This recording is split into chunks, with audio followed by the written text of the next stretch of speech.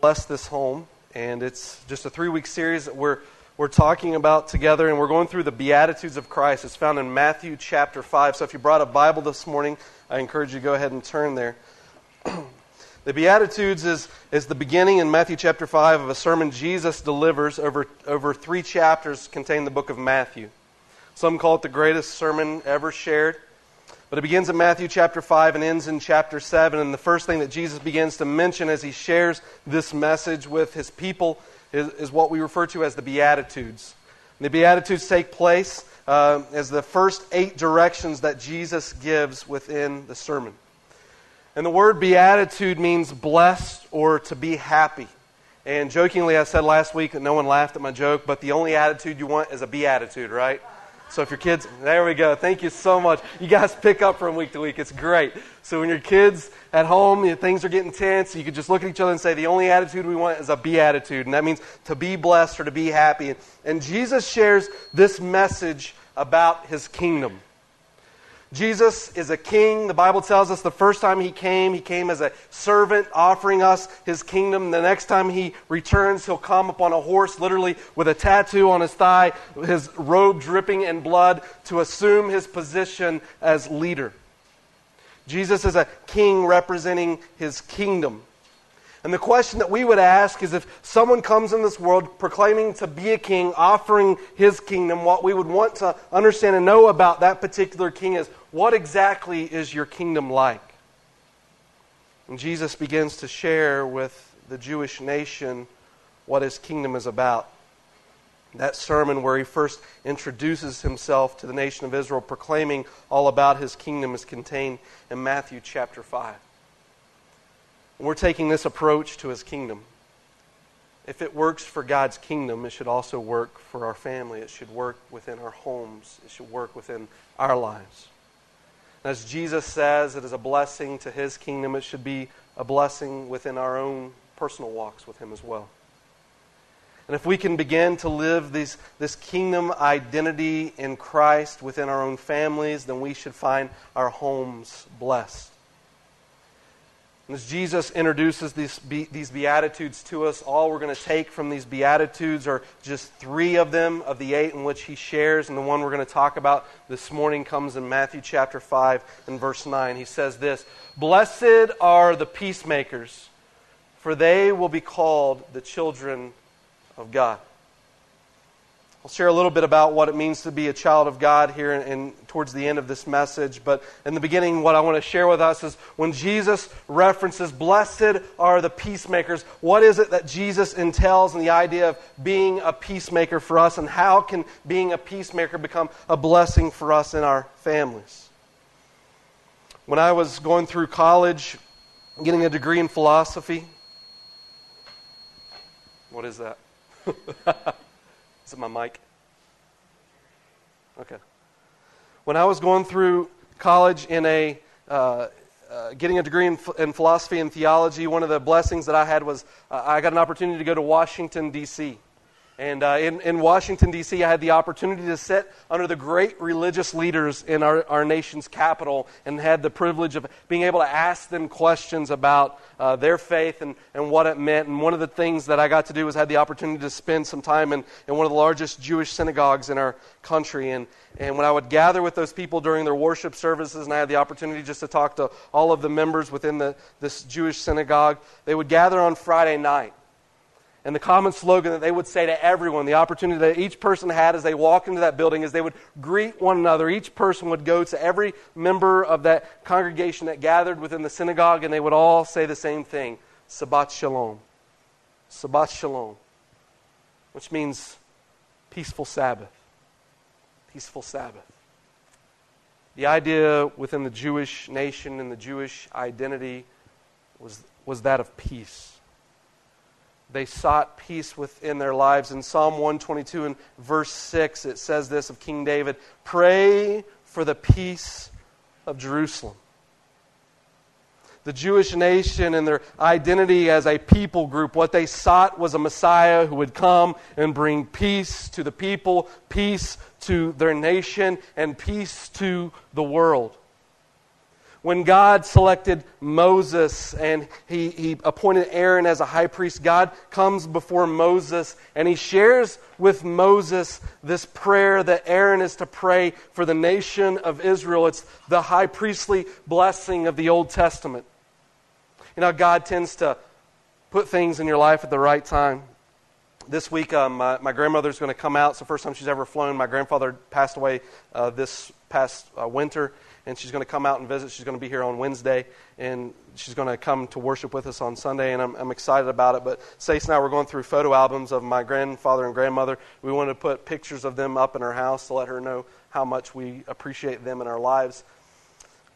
And I flipped over, we were flipping through all these pictures, and as I was flipping over to the back of one of these pictures, I saw that my grandfather, on our wedding day, he got one of our photos, and he wrote on the back of one of our marriage pictures that included both my grandmother and my grandfather, and he wrote this Old Testament priestly blessing, but this is what it says. The Lord said to Moses, "Tell Aaron and his sons, this is how you are to bless the Israelites. Say to them, the Lord bless you and keep you. The Lord make his face shine on you and be gracious to you. The Lord turn his face towards you and give you peace." God's desire for our hearts is that it be ruled and reigned through him with peace. In Isaiah chapter 9 and verse 6, giving a prophetic statement about the coming Messiah for the nation of Israel, it says, "The government shall be upon his shoulders," meaning he will be a ruler, and he will be referred to as Wonderful Counselor, Almighty God, Everlasting Father, the Prince of Peace. When Jesus shows up on the scene and he begins to proclaim about his kingdom, the thing that he begins in his remarks is that of an attitude that carries peace. You want to know what my kingdom's about? My kingdom is about peace. And he says, "Blessed are the peacemakers, for they are the children of God." When we talk about the blessing within our own lives, within our own homes, the idea of peace, we say to ourselves, "Sweet, I want that," or I need that. We need peace within our homes. And I got to say this morning, we know that we all need peace within our homes. Every one of us, if we were to gather each other and go to one another's family reunions, you would say, "Watch out for them. They're crazy," right? All families need peace to a certain degree. And we all have weaknesses. You think about your spouse knows you better than anyone. And they know just the right button to push to get you to start that twitch that's just, they know where your weaknesses are, and in that we need peace. Every time as a parent, when you're looking at your kid and you're counting, "I'm going to count to 10. Okay, and now I'm counting to 20. All right, 30. You better do it." Where is the peace?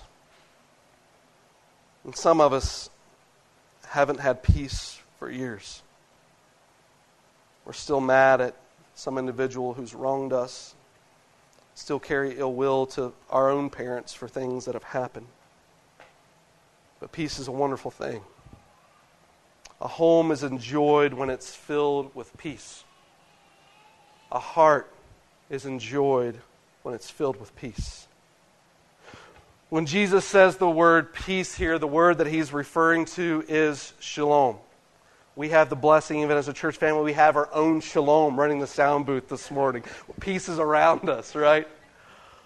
But peace isn't just the absence of evil. It isn't just the absence of bad. Peace is the presence of good.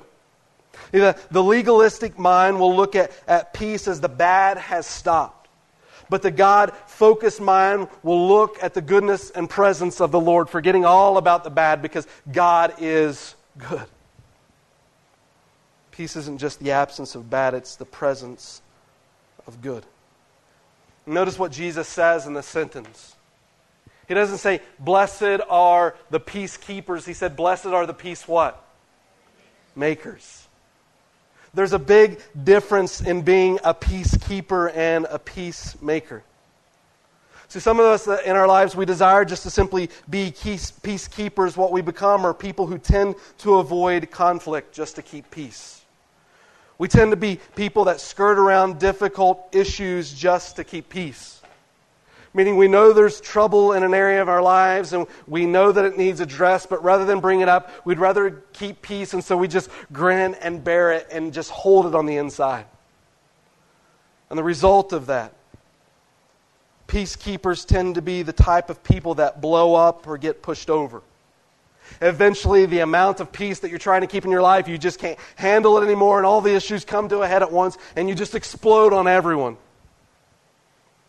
But Jesus doesn't say, blessed are the peacekeepers. He says, blessed are the peacemakers. Peacemakers are the people who tend to embrace conflict to make peace. They don't intentionally pursue conflict, but when it arises, they address it. Peacekeepers don't work around the issue, they work through the issue because they understand the issue isn't about being right or wrong. The issue isn't about you lose and I win. The issue isn't about I'm going to punish you for what you deserve. The issue is about godly, healthy, growing relationships. When God created us as human beings, He created us with the Spirit breathing into us that we could connect with Him. Then He created the female that we could experience a relationship together to become one flesh. When Jesus in Matthew 12 shows up on the scene and is asked the question, what is the greatest commandment? He says in verse 29 to 31, love the Lord your God with all your heart and love others. The primary goal that God has created us for in this world is relationship with Him and relationship with one another. And the first institution that God designed is that within the home. And so when Jesus talks about being a peacemaker, it's not about winning. It's not about proving who's right and who's wrong. It's about the relationships. It's about caring enough about the relationship that rather than avoiding the conflict, you walk with one another through it, that you may enjoy your relationship together forever. Blessed are the peacemakers. Romans chapter 12 says this, do not repay anyone evil for evil, but be careful to do what is right in the eyes of everyone. If it is possible, as far as it depends on you, live at peace with everyone. God's desire is for you to be simply more than just a peacekeeper or a peace seeker, but that you understand the importance of your responsibility in this world is to be a peacemaker. God's goal for your family, God's goal for His kingdom is about healthy relationships. And healthy relationships we talked about last week isn't just about behavior modification. It isn't about manipulating your spouse or your children to get whatever it is that you want from them. Healthy relationships are about heart transformation. It's not about making you feel bad. It's about driving towards the root cause of the individual and their lives and seeking that oneness together. As the Bible says in Genesis 3, the two shall become one flesh. And so the question I asked this morning is, how can we be good at making peace? If God's goal is about relationships and the way to experience the joy of those relationships is by inviting peace into the home, how can I be good at being a peacemaker in my own family? I'm going to give you just 4 principles real quick this morning because I know it's getting hot, but let me just look at 4 important scriptures related to this. It says this in Ephesians 4:15, speak the truth in love. Meaning when we speak the truth in love, because we love an individual, we confront the issue, not the person. One of the great ways to bring peace into a relationship, rather than avoiding the conflict, but walking through it with someone, is to not attack the individual, but attack the issue. One of the great ways to do that is to avoid the word you. You did this. Do you know what happened? You make me feel this way, or you, simply attacking the person rather than just talk about the issue. Reality is that when your spouse married you, if you're a married couple this morning, that when they married you, they loved you and they were thinking about your best interests. They care about you. And so if they really know the way that they're behaving may be affecting their heart, if you were just honest with the way that it's making your heart feel, they're going to care about that because they care about you. And rather than coming to them to attack them about the issue, talking to them about the problem that's causing strain in your relationship is important. Speak the truth in love, and it's not about a love for, when we talk about love, biblical love, it isn't about self. Love is about giving itself away. Love is selfless. And so when you speak the truth not thinking about yourself. You're thinking about the strain within your relationship. You say, honey or child or whatever, wherever that strain is. Listen, I understand what God's goal is in our lives, and that's to be one. That's to enjoy one another. God created us that we may experience peace, that we could walk hand in hand. But this is happening, and it's making me feel this distance, and I don't want to feel that way towards you. Speak the truth in love. Confront the issue and not the person. And I love the way that it says in this passage of Scripture, there's actually a promise at the end of this verse. It says, we will grow to become in every respect the mature body of Him who is the head, that is Christ. And it's saying when your goal becomes selfless in love and it becomes about truth and you're doing that for the sake of peace, what's happening is God is building a oneness in that relationship and you're growing together, and together you're maturing into what God desires within your lives by making peace the priority. The Bible also says this, point number 2. Matthew chapter 6 and verse 34, therefore do not worry about tomorrow, for tomorrow will worry about itself. Each day has enough trouble of its own. What Jesus is simply saying to this, if you've been a peace seeker in your life, or you've been a peacekeeper in your life, but not really a peacemaker, meaning if you've skirted around issues or you avoid conflict rather than addressing it, when you realize in your life, man, this is causing tension and this has been causing problems because I haven't focused on this. When you go to address issues in your life, the tendency is, because you haven't been good at addressing them at all, you're going to try to address them all at once. And what Jesus is saying in Matthew chapter 6 and verse 34, listen, we're good at handling one problem at a time, not all of them at once. And so when you go to make peace within your relationships, don't compound. When your spouse comes to you, when your children come to you, and they talk about a conflict, don't then bring up your other conflict that you want to address as well. Just listen to the conflict. Because what it's about is peace. Our hearts are designed to only handle the problem of the moment, the stress of the day, the not worrying about tomorrow, the not worrying about the past, just living in that moment, addressing that problem, and moving on together in peace. Third is this. In James 5:16, therefore confess your sins to each other and pray for each other so that you may be healed. The prayer of a righteous person is powerful and effective. Listen, if you want peace in your relationships, it's also important that you be a person that's willing to confess your own wrongs. There's a difference in the identity of the word remorse and the word repentance. The word remorse simply means this, that you're just sorry for your mistakes. The word repentance more means that you're grieved over your sin. Meaning you can look at your spouse and say, I'm kind of sorry that I have this remorse that I did that. I'm sorry that I got caught. I'm sorry that happened. I feel bad about it. But repentance talks about the attitude of a change. Listen, this was wrong. This was a sin. This is what I did. And so my desire is to turn from that. I'm repenting of this not because of feeling bad for myself, but because of what it's doing for us in our relationship.